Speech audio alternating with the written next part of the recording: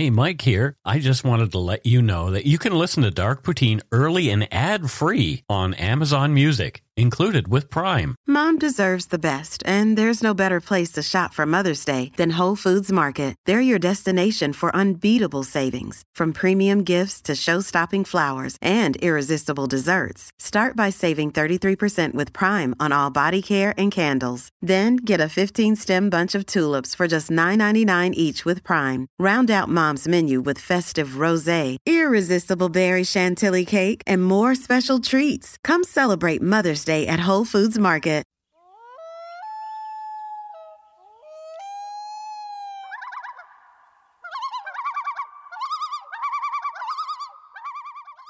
Welcome back to Dark Poutine. I'm Mike Brown, and at his home in Vancouver is my good friend Matthew Stockton. Hello, Matthew.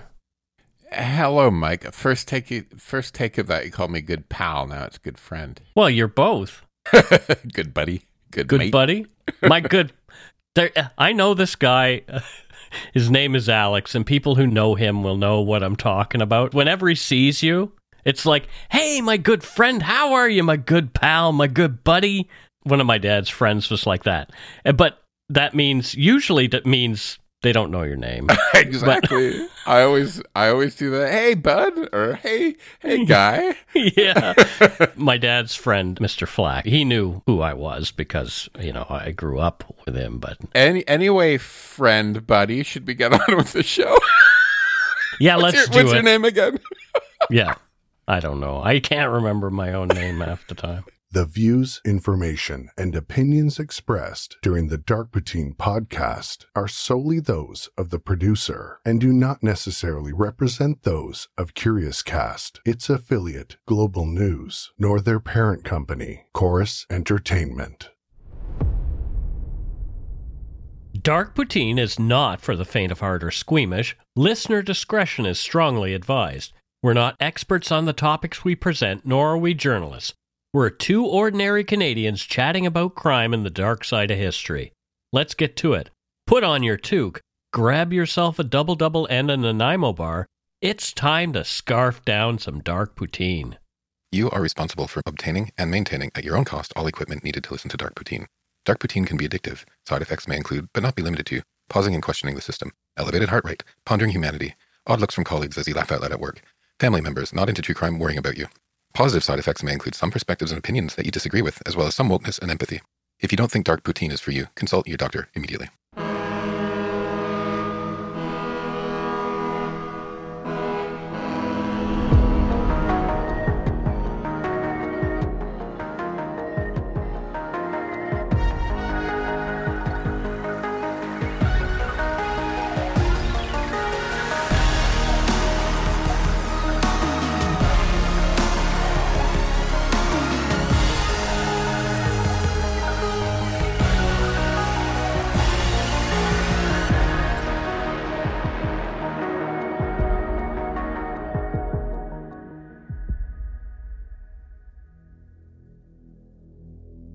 On the morning of July 11, 1996, police were called to the parking lot of a hotel under construction off Interstate 40 at 7471 Crosswood Boulevard in Knoxville, Tennessee.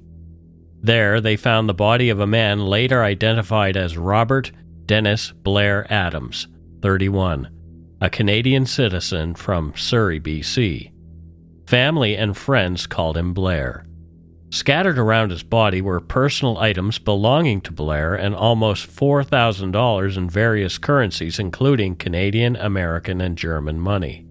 A black fanny pack near Blair's body was found to be filled with nearly 5 ounces of gold bars, as well as gold and platinum coins and jewelry.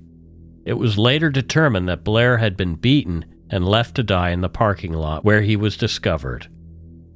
It is unclear why Blair was in Tennessee, thousands of kilometers from home and in another country. His family later said Blair had been acting strangely and was suffering from insomnia. He told them he believed people were after him and wanted him dead. He had quit his job, emptied his bank account and safety deposit box, and left home for good only 2 days before his body's discovery. As Blair's significant amount of cash and valuables lay untouched, The motive for his murder remains a mystery, as does the identity of his killers. This is Dark Poutine episode 304, Unsolved, the bizarre case of Blair Adams.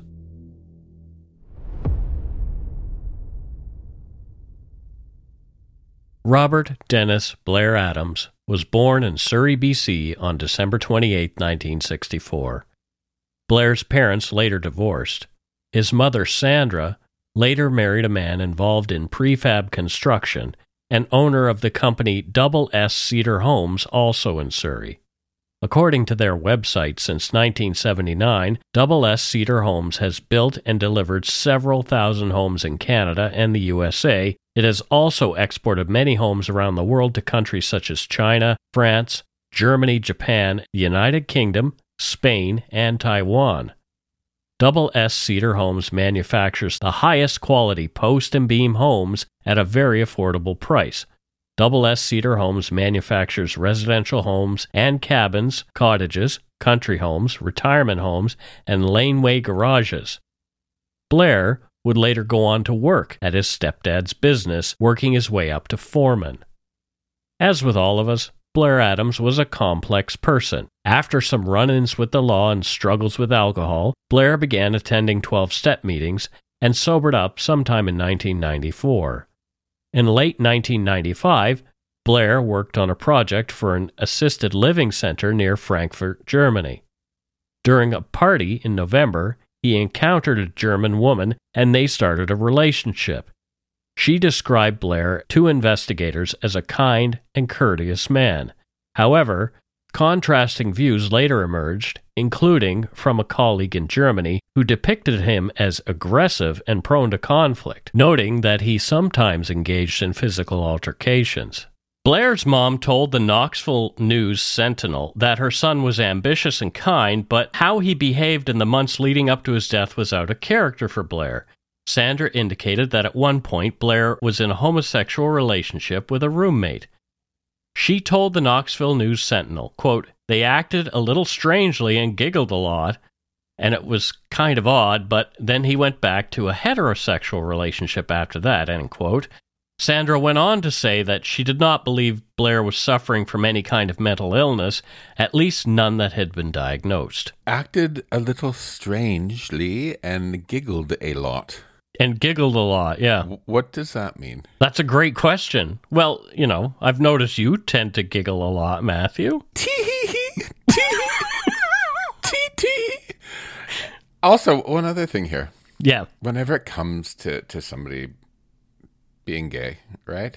Mm-hmm. Like or bisexual. Or bi or whatever. But what you read here was, leading up to his death, you were talking about behaving in months leading up to his death out of character, right? Mm-hmm. Yeah.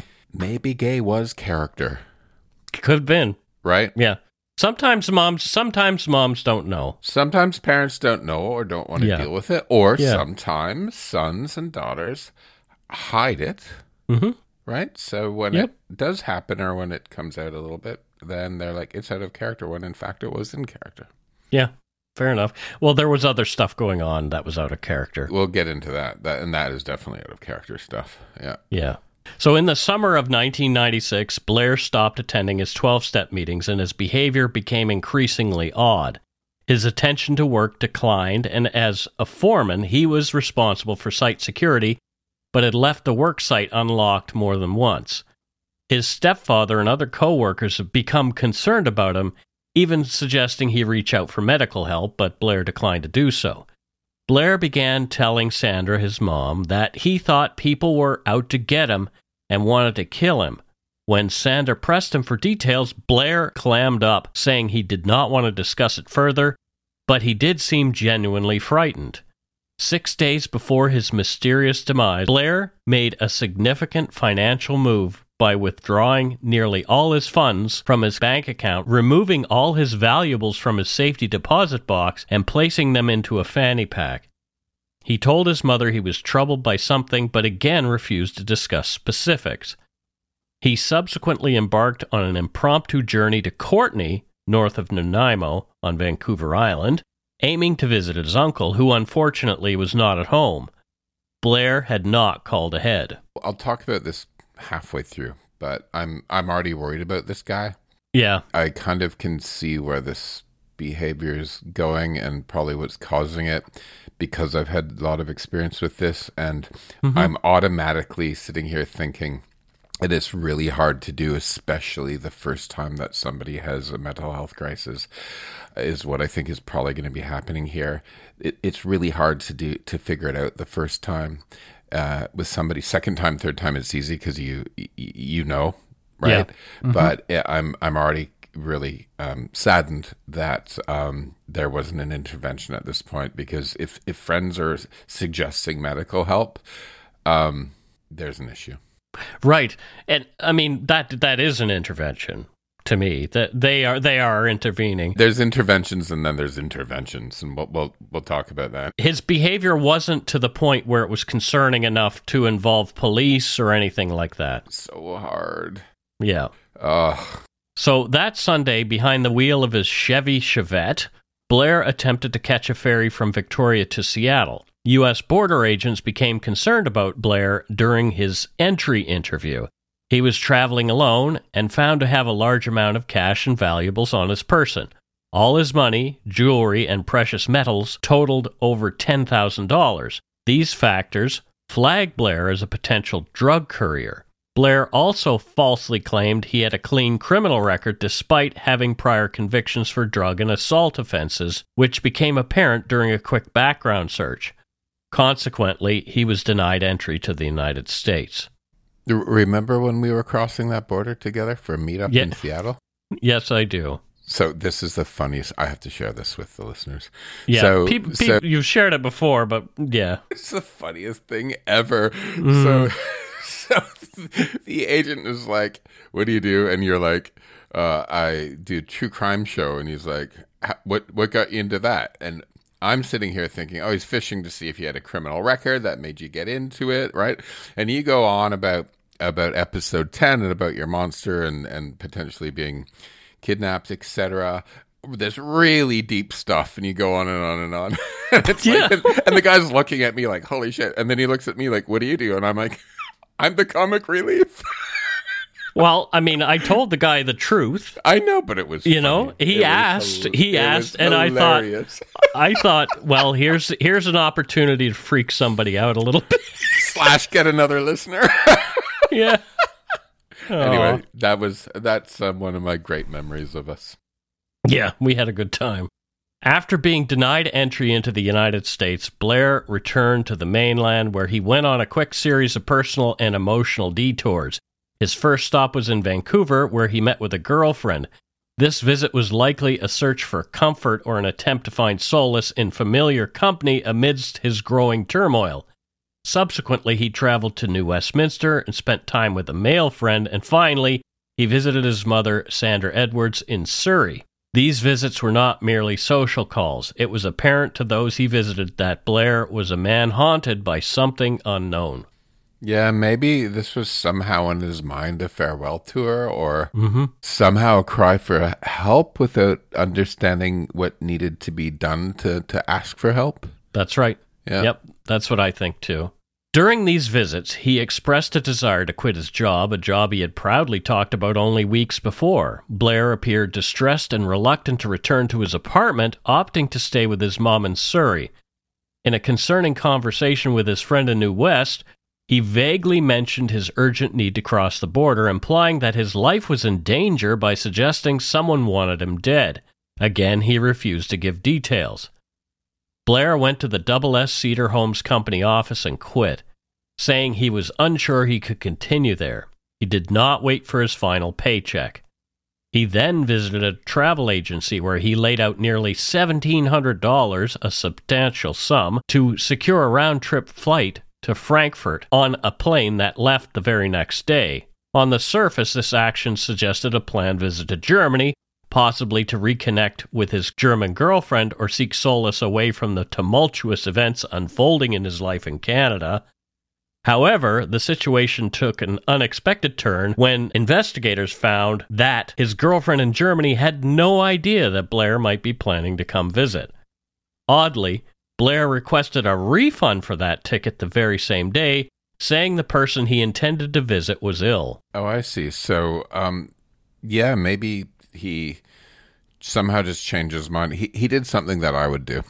I would lie to a ticket agent saying there was like a death or an illness to help ensure I got my money back. Right. But, like why he changed his mind isn't clear. Yeah, so he'd never got in touch with her about it. Nope. Okay. So it wasn't like she said no and then he's like, "Okay, then I'll just No. Okay. It isn't clear why he was even going to visit, like why he chose Germany. I mean, one can infer that he was going to see her. Yeah. It is a place that he had been before, so. Yeah. In the early hours of the following day, Blair tried to cross into the United States on foot via the Pacific Highway border crossing that links Surrey to Blaine, Washington. However, immigration authorities noticed minor abrasions on his hands and legs, and his appearance coincided with that of a suspected car thief. A blue car reported stolen in Vancouver was found close to where Blair was trying to cross, yet without conclusive evidence to detain him, Blair was allowed to return to Canada. A friend later told police that she had seen Blair driving a blue car in the days before his death, and not his Chevette. Undeterred, in his efforts to leave, Blair went to the Vancouver airport, where he exchanged his Chevette for a rented Nissan Altima, and rather than attempt to board a flight there, he once again made his way to the U.S. border, successfully crossing on his third try. He drove down Interstate 5 to SeaTac Airport outside of Seattle, leaving that rental car in the parking lot. Once in the airport, Blair sought out a flight east, opting for an overnight direct flight to Washington, D.C. Blair paid $800 for a one-way ticket despite the cost being double that of a round-trip fare. Blair landed at Dulles International Airport in Washington on the morning of July 10th. At 6:45 a.m., he rented a Toyota Camry and embarked on a 7-hour road trip to Knoxville, Tennessee. The Knoxville News-Sentinel reported that close to Zion Crossroads along U.S. Highway 250 in Troy, Virginia, Blair accidentally reversed his vehicle into another man's car, resulting in slight damage to both vehicles. The other driver later relayed to investigators that Blair appeared amiable, but he was in a big hurry.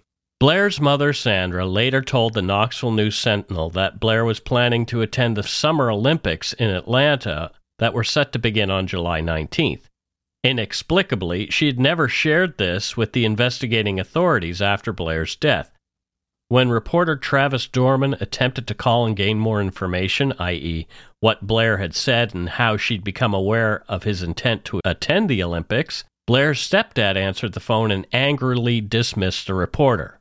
Sandra Edwards did not speak publicly about this again and passed away in 2020, so we cannot get more information about this part of Blair's last few days. It's no surprise to me here. I think her son was killed. She's trying to make sense of things, probably. Sometimes when you're trying to make sense of things, you fall into wishful thinking or starting to like put pieces together that were maybe vague but not really necessarily true, just trying to make sense of it. So maybe at one point he'd talked about wanting to do it and that sort of just connected in her head, right? You can't take what people say, especially when they're distraught like this, at face value in some ways, you know? The initial sighting of Blair Adams in Knoxville was at a gas station on Strawberry Plains Pike at 5:30 p.m., about 14 hours before his demise.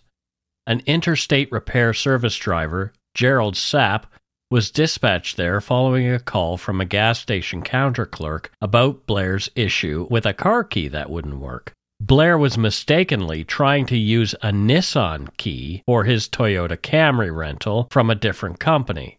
Despite Sapp's suggestion to search his pockets for the correct key, Blair refused, convinced he had the right one.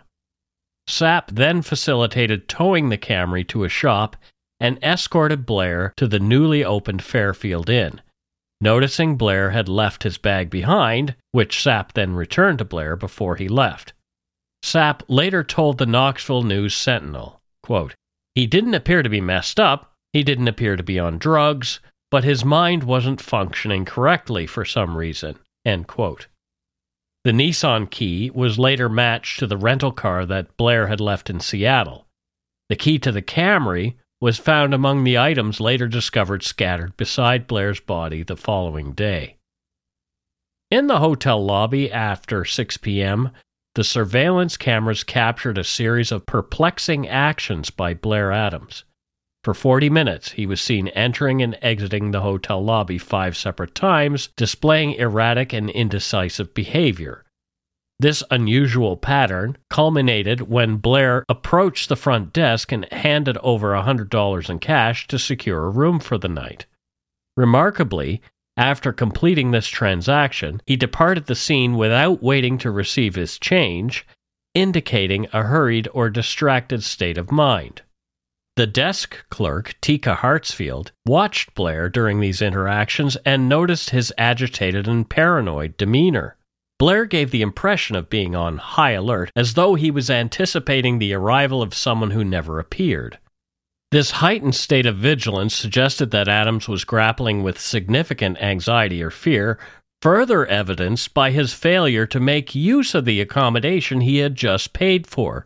He never entered the room. In an episode airing on April 18, 1997, Hartsfield was interviewed by the popular TV show Unsolved Mysteries for a segment about Blair Adams' murder. She said, quote, "He just was very nervous, agitated, expecting someone to come in on him even though there wasn't anybody there. I don't know who he was looking for, but he was waiting for somebody to walk in for him." End quote. As we mentioned, it was later confirmed that despite securing a room, Blair never made his way to it.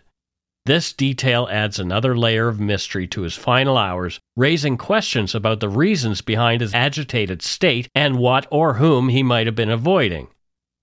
His actions in the hotel lobby, marked by repeated entries and exits, a hurried financial transaction, and an obsessive sense of unease, paint a picture of a man deeply troubled and possibly feeling pursued, though the source of his distress remains unclear. In the hours following Blair's departure from the hotel, additional eyewitness accounts of his whereabouts emerged. Perry Moyers, a detective with the Knox County Sheriff's Office at the time and an investigator on the case, scrutinized 2 particular sightings reported after Adams left the hotel that evening, ultimately deciding to discount them. At the Cracker Barrel on Strawberry Plains Pike, 2 female patrons recounted seeing someone who looked like Blair Adams, accompanied by another man, whose identity remains unknown. The descriptions provided by these women regarding the man's appearance were inconsistent. Police were, however, able to create a composite of the person of interest, but he has never come forward, nor has he been identified. Similarly, 3 staff members reported seeing Blair Adams at the T&R truck stop located on Deep Springs Road in Dandridge between 9:30 and 10:30 p.m. They described him as browsing tattoo magazines and conversing with an unidentified individual about Canadian currency. This sighting was unverifiable as no security footage was available to determine if it was actually Blair Adams. The next recorded sighting of Blair Adams came the following day when he was found dead in the gravel parking lot of a hotel under construction, the Country Inn, now a Travelodge, just across the road from the hotel at which he'd rented a room. More after a quick break.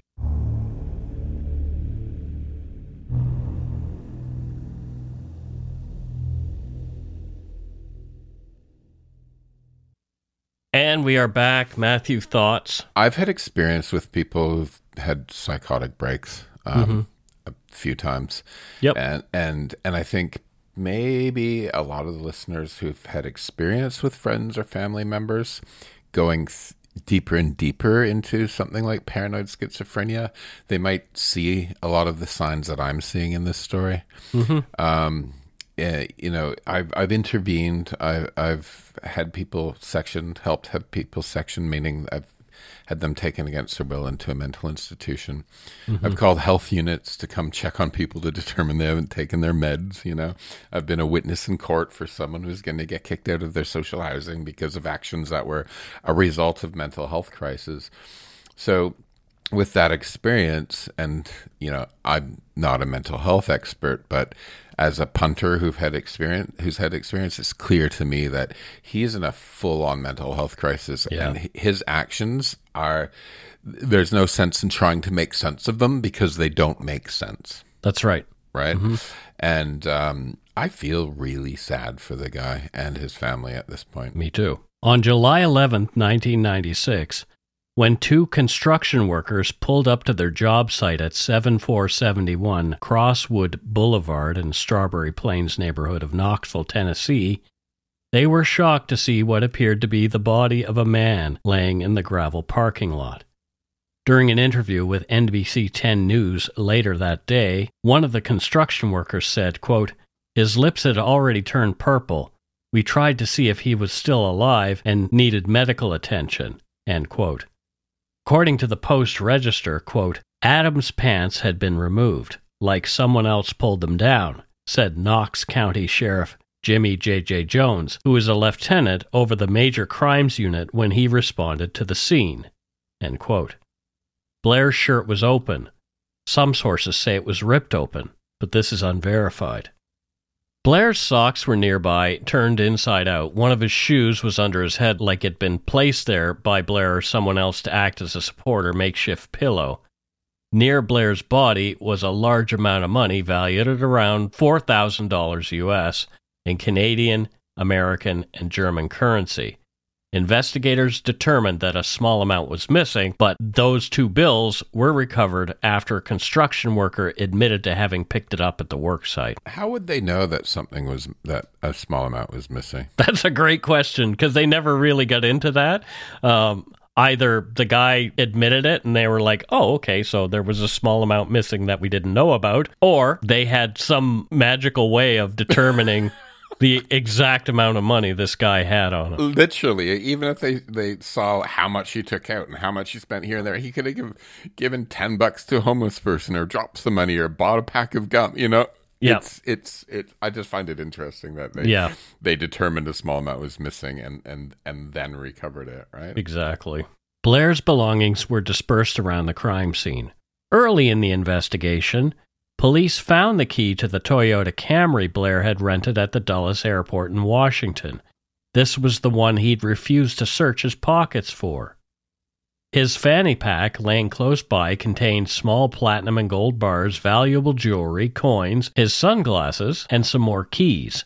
Blair's dark-colored duffel bag, also found nearby, contained, among other things, Blair's travel receipts and maps.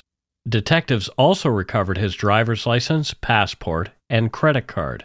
Former agent David Davenport of the Tennessee Bureau of Investigation seems convinced a vehicle was involved in Blair's demise, as his belongings were scattered over a wide area. He said, quote, "They were strewn about 100 yards from his body, like they had been thrown from a vehicle as it was moving." From FoxNews.com, quote, "He caught the pavement," Davenport said. "If you've ever wrecked a motorcycle, how the rocks or pavement will eat you up, one of his hands looked like that." An autopsy revealed that Blair Adams suffered a fatal beating with the decisive strike, most likely with some sort of metal bar. Perhaps he'd been stomped or even run over, causing his stomach to rupture, leading to his death from septic shock. He was definitely struck in the head. Looks like he put his hands up and was struck in the hand, and then he went down and looks like road rash, like he was wrecked in a motorcycle, KPD Chief Cold Case Investigator David Davenport said. Road rash injuries could also occur during a mighty struggle while the victim was dragged across the gravel. It isn't clear how this happened. Defensive injuries on his body indicated that Blair had fought his attacker. The most notable evidence found at the scene was a long strand of hair belonging to someone else, discovered in Blair Adams' hand. David Davenport noted injuries on Blair that suggested he had been subjected to a sexual assault, perhaps with an object, as no DNA evidence was found to support this assumption. They have held back further details of this for investigative purposes. Toxicological analysis confirmed the absence of drugs or alcohol in Blair Adams' system. He was still sober when he died. As we mentioned, he had no formal diagnosis of any mental health condition. After a canvass of the area, the only witness who reported anything unusual was a security guard from a nearby establishment who recounted hearing a sudden scream around 3:30 a.m., which he believed was that of a female. Subsequent tips have suggested a drug deal or a sex-for-hire transaction gone wrong. The truck stop at which Blair was reportedly seen was well known for being a stroll for sex workers looking for clients. According to the Toronto Sun, David Davenport said, quote, "Maybe he got rolled, or maybe it was a female prostitute. Maybe she had a pimp that was close by, and they were going to roll this guy, and they got scared and didn't," end quote. That is so heteronormative. And also the words prostitute and pimp are kind of problematic. Right, and they say maybe a female prostitute. It's like, okay, or he was gay bashed. So, if he was in a bad mental state and thus not being cautious in a wrong crowd and came on to somebody, he could have been lured away and beaten. That's right. The foreign object insertion rape, believe it or not, is something that often happens or sometimes happens in gay bashings because there's a suggestion of, oh, you want this. Nobody knows, but I'm just sort of like, that line is a little bit limited in terms of what it could have been. I agree. It's not as thoughtful as I would hope an investigator would be in, I guess this was 2018, that interview. So, Did gays exist yet? Do they now, Matthew? Or is it just some kind of fake thing made up? Christ on a crutch. If he had been rolled, why leave all the money and valuables? Investigators surmised that darkness played a part in that. Perhaps Blair's assailants did not see what he had.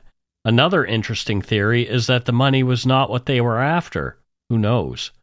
Over the years, much speculation has been made about this case, primarily focused on Blair Adams' reasons for leaving Canada so abruptly. Sadly, this reminds me a little bit of the Elisa Lam case covered in Dark Poutine episode 36.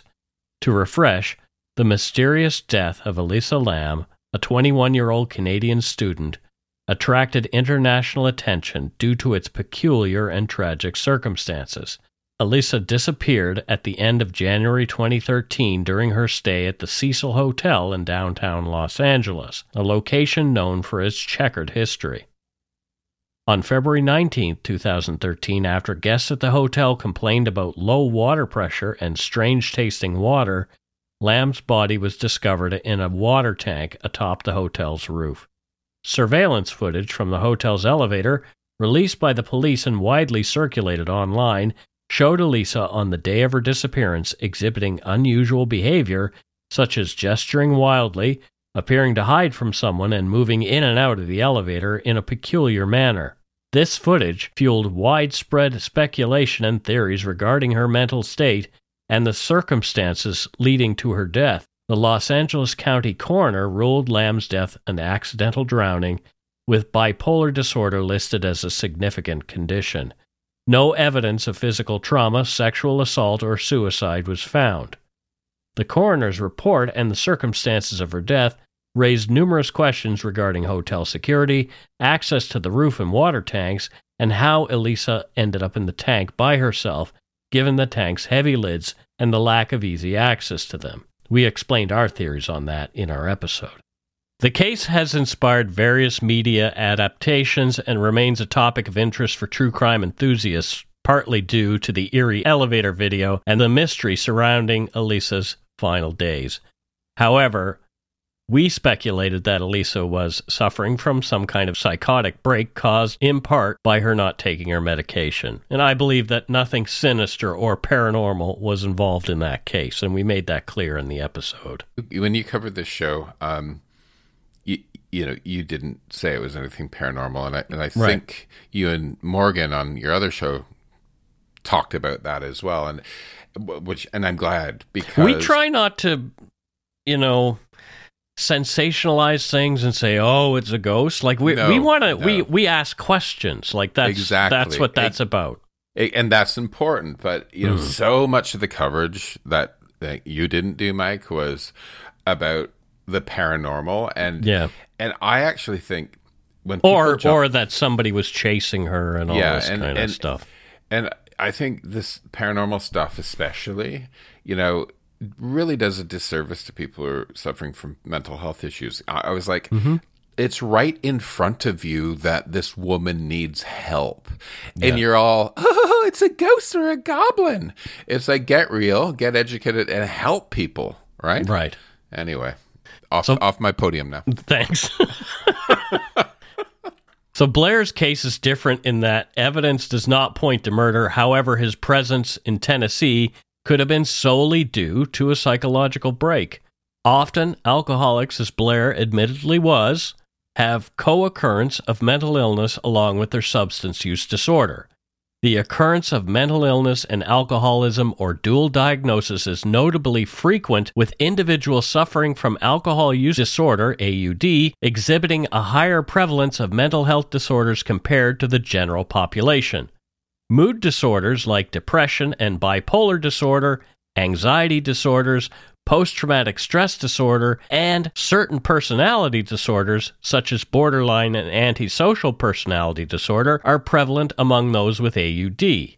This relationship is often bidirectional, with alcohol used as a form of self-medication to alleviate symptoms of mental illness despite ultimately exacerbating conditions. Factors contributing to this co-occurrence include genetic vulnerabilities, neurobiological influences, and environmental stresses, which collectively highlight the complexity of these interlinked conditions. Effective treatment for dual diagnosis requires an integrated approach, simultaneously addressing both the mental health disorder and alcoholism through a combination of medication, psychotherapy, and support systems to improve treatment outcomes. While Blair Adams had not been diagnosed with any form of psychological disorder, it is also common for these types of issues to go undiagnosed, even long into sobriety, for some alcoholics. I can speak to this personally. I have a mental illness that I self-medicated with alcohol and substance addiction, chronic depression. When I got sober, I came to the conclusion that sobriety and recovery meetings were all I needed, and I suffered unnecessarily for years. Decades later, when the pain became unbearable, I sought medical help, and a new level of recovery began. This is before this show existed. I was not in a good headspace, even sometime into this show. And so you know what, Mike? Friends like you are so special. You have this weird brain that I friggin' love, right? I definitely have a weird brain. And a lot of my friends are slight oddballs in one way or the other, and it's what makes you you, but that sort of brain can also monkey wrench itself, right? And I'm so happy that you unmonkey wrenched yourself to be this lovely human. Well, I'm continually, one day at a time, unmonkey wrenching. I still need help. I still need help every day. Anyway, it's a good thing. I'm glad I know what's going on. Or at least I have some semblance of an idea of what's going on. What's that old Virginia Slims ad campaign? You've come a long way, baby. I guess so. I don't smoke anymore either, so there's that. That's, I think, key to your health as well. Yeah, maybe. I gotta stop eating now, too. Not like fully stop, but like stop overdoing it. It was noted that Blair stopped going to 12-step meetings before his bizarre behavior became very concerning to his loved ones. And this might have been his only means of support at the time, as it was for me for all those years. The cessation of 12-step program meetings can significantly impact those battling alcoholism, leading to a variety of challenges. The loss of these meetings can intensify feelings of isolation as individuals miss out on a community that offers understanding and shared experiences. It might also undermine accountability, crucial for maintaining sobriety, and diminish motivation as peers' positive reinforcement and encouragement become absent. The structured environment provided by 12-step meetings, which helps individuals prioritize sobriety and develop healthy coping mechanisms, is lost, potentially leaving them without direction or effective strategies to manage cravings and triggers. This lack of support and structure can escalate stress, anxiety, and depression or other psychological issues, elevating the risk of relapse. For alcoholics, putting the plug in the jug, simply not drinking, is not enough. The goal is to achieve not just physical sobriety, but also emotional and psychological wellness, moving beyond the mere absence of alcohol to a more fulfilling and balanced life. Personally, if I don't do daily what I need to do to stay sober, I can begin to think and act bizarrely myself. This can eventually lead to something commonly called a dry drunk. Dry drunk syndrome is a term often used to describe individuals who have stopped drinking alcohol but still exhibit behaviors, attitudes, and emotional issues that were present during their time of active alcohol addiction. Although they are not consuming alcohol, they may struggle with the psychological aspects of addiction such as anger, resentment, mood swings, and a sense of dissatisfaction with life, restless, irritable, and discontent. This condition highlights the importance of addressing not only the physical dependency on alcohol, but also the underlying emotional and psychological issues that contribute to addiction.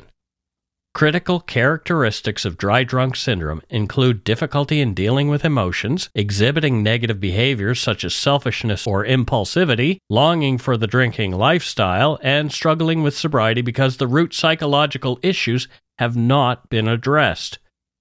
Treatment and management of dry drunk syndrome often involves therapy, support groups, and developing healthy coping mechanisms to deal with life stresses without resorting to booze again. Perhaps Blair felt he could go it alone, the stress of which eventually led to his psychological issues. This is not meant to shame or blame Blair in any way, as I too have been guilty from time to time of trying to fix my broken mind with my broken mind. It just doesn't work. But seeing that when you're deep within it is almost impossible. I don't believe there's any mystery about what led Blair to where he was, but someone out there knows what happened. This case remains unsolved. Anyone with information on Blair Adams' death can call the Knox County Sheriff's Office's Cold Case Unit at 865-215-2675 or email coldcase@knoxsheriff.org. Just a side note, Blair Adams is buried 16 kilometers from the Dark Poutine studio in the Victory Memorial Park at 14831 28th Avenue in Surrey. His simple grave marker includes only his name, birth date, date of death, and the inscription, Au bon Dieu. The rough translation is, to the good Lord. This makes me sad. This guy shouldn't have died this way, and I really wish he could have got the help that he needed, so he wasn't in that dangerous situation with the very bad people who did this to him. Yeah. Before we get to voicemails, Patron and Donut Money donors, we want to give a brief update on the case of Byron Howard Carr, and we covered his unsolved murder in episode 222. And a refresher, Byron was a teacher from Prince Edward Island who was gay. His family found out after his death and was murdered, and the case had gone unsolved for a number of years. Well, there was a break in the case, so here's some audio recorded by Global News of a recent news conference held by Charlottetown Police regarding significant developments in the case. On November 11, 1988, Byron Carr was murdered in his home here in Charlottetown. Byron was a loving son, brother, and a friend to many. He was a respected teacher, a good neighbor, with a good sense of humor. He loved his dog, Robert. His tragic death shook our city and province to its core. A note left at the crime scene read, "I will kill again." Unsolved for over 35 years, Barnes' murder has caused trauma to generations of Islanders. Nobody more impacted than his family and Barnes' friends in the gay community. Yes, Barnes was a gay man, a secret he kept from many people. A revelation only brought light to his tragic death. Barnes' death occurred during a dark and unfortunate time in our province's history, when members of the LGBTQIA2S+ community did not feel welcomed or accepted, forcing many like Barnes to socialize in the shadows and take unnecessary risks. At 11:55 a.m. yesterday morning, the Charlottetown Police Services arrested Todd Joseph Gallant, age 56, of Surrey, as we have significant forensic evidence to believe he is responsible for the death of Byron Carr. Mr. Gallant, who also uses the name Todd Joseph Irving, was 21 years old at the time of the murder and believed to be living in the Charlottetown area. This morning, an information was filed at the provincial court charging Todd Joseph Gallant, also known as Todd Joseph Irving, with one count of first-degree murder and one count of interfering with human remains. Yesterday morning, a second individual was also arrested in connection with this case. However, that individual was released late yesterday afternoon. Our investigation continues to determine what, if any, involvement this individual had in activities involving Byron Carr's death. We will not be releasing any identifying information about that person at this time. The scope of this investigation has been extensive. We have leveraged advanced DNA testing and investigative genetic genealogy to lead us to the arrest of Todd Joseph Gallant. Whew. So what do you think? I find it good that in a press conference, he's calling out that society and the police failed gay people back then.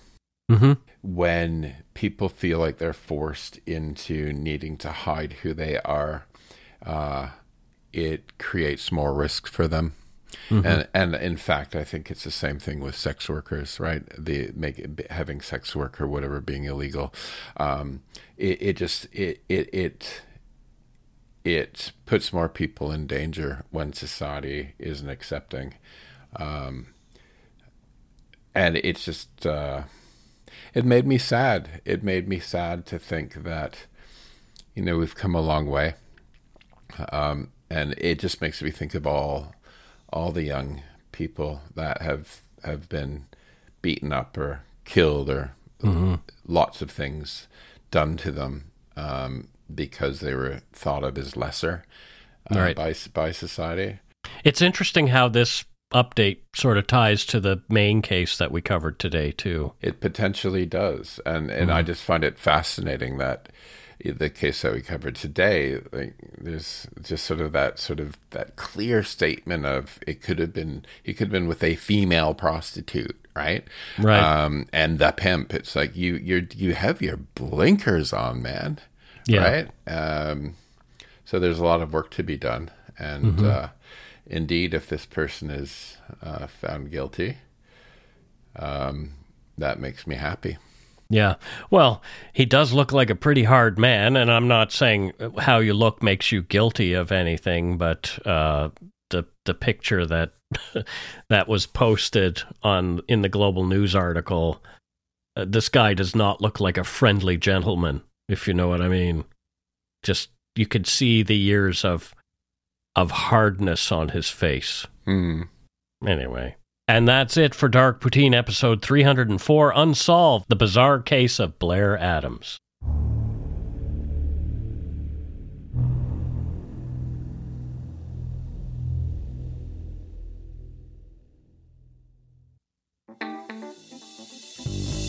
That's right. It's time for voicemails. You can leave us a message at 1-877-327-5786 or 1-877-DARK-PTN. We'd love to hear from you. Let's see who called us this week. As far as voicemail goes, we don't have any this week, so don't forget to call us if you want to, because you might hear your own voice on the show. We'd really like to hear from you. I don't like not having a voicemail or two. Come on, call in. Yes, call us up. I won't make fun of you too badly. Matthew won't make fun of you too badly. There are thousands of you. There are thousands of you. There are thousands of you that listen every week, so one or two can call. Come on. It's toll free in the US and Canada. Come on. Here, kitty. Oh, well. That's it for this week's voicemails. Again, you can leave us one at 1-877-327-5786 or 1-877-DARK-PTN. We'd love to hear from you, even if it is just to say hi and to tell us to go shit in our hats. If you're stumped for what to chat with us about, a quick story is welcome. We don't have any new patrons this week, but we do have a donut money donor, and that person's name is Tim Noble.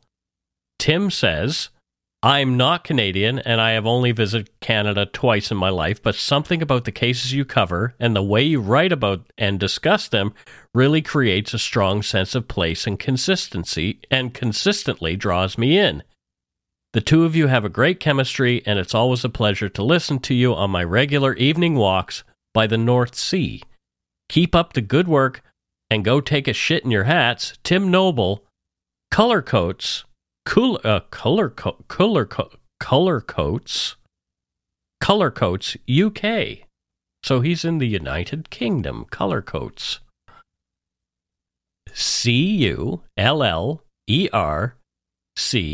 CULLERCOATS. Color Coats. Yeah. It could be color cuts, maybe. Tyneside. Mm-hmm. Tyneside, North Tyneside. That's great. So what do you think Tim Noble does up there? Well, thank you for the noble gesture in sending us donut money. Yes, that's right. Yeah. And I'm picturing with a dog walking, maybe a Vizsla. Do you know what a Vizsla is? I know what a Vizsla is. Yes, I do. I think he's a Vizsla breeder. Really? Because I'm picturing him walking. They're a pretty dog, yeah. They're gorgeous dogs. A friend of mine in the UK as well has one, and she's always on the moors, and she does the spot the Vizsla, so she takes a picture of the moors, and the dog's far in the distance. Oh. Yeah. Yeah, because they are very active and crazy. So I think he's a Vizsla breeder and shower. Well, there you go. Yeah. Well, thank you so much, Tim. It's always nice to hear from people so far away that, come visit Canada a few more times. Absolutely. Come on to Vancouver. You're welcome. We'll take you out for lunch. You're welcome anytime. Yeah, right? We can't take everybody out for lunch, but we'll take Tim for lunch, especially if he comes all the way from Color Coats. I don't know how. You promised me a lunch. I'm here. Exactly. Anyway, thank you all. Thanks to all our patrons and donut money donors, past and present, for your generosity. It helps to keep the show going. You can become a patron of Dark Poutine at patreon.com/darkpoutine. For a one-time donation, you can send us donut money via PayPal using our email address, darkpoutinepodcast@gmail.com. If you don't already subscribe to the show, it would mean a lot if you did. You can easily find Dark Poutine on Apple Podcasts, Spotify, or wherever you listen to your favorite shows. If you haven't gotten yours yet, my book, Murder, Madness, and Mayhem, is available to order via a link on the Dark Poutine website. And speaking of darkpoutine.com, please check it out for show notes and other cool stuff. We'd appreciate it if you took the time to give Dark Poutine a like or a follow on Facebook and Instagram. Most importantly, thank you for listening, and tell your friends about us. Word of mouth is a powerful thing. And that's it for this episode. So until next time, don't forget to be a good egg and not a bad apple. Until we meet again, I don't know how, don't know when. Okay, Vera Lynn. I love Vera Lynn. I do too. My grandma's name was Vera, so that's kind of why that song is special to me too. Okay, well, put her on and she'll sing us out. Bye. I can't do that. That's copyright violation, but... I know, that's why I'm singing it. Okay. Bye, everybody. Bye, everybody.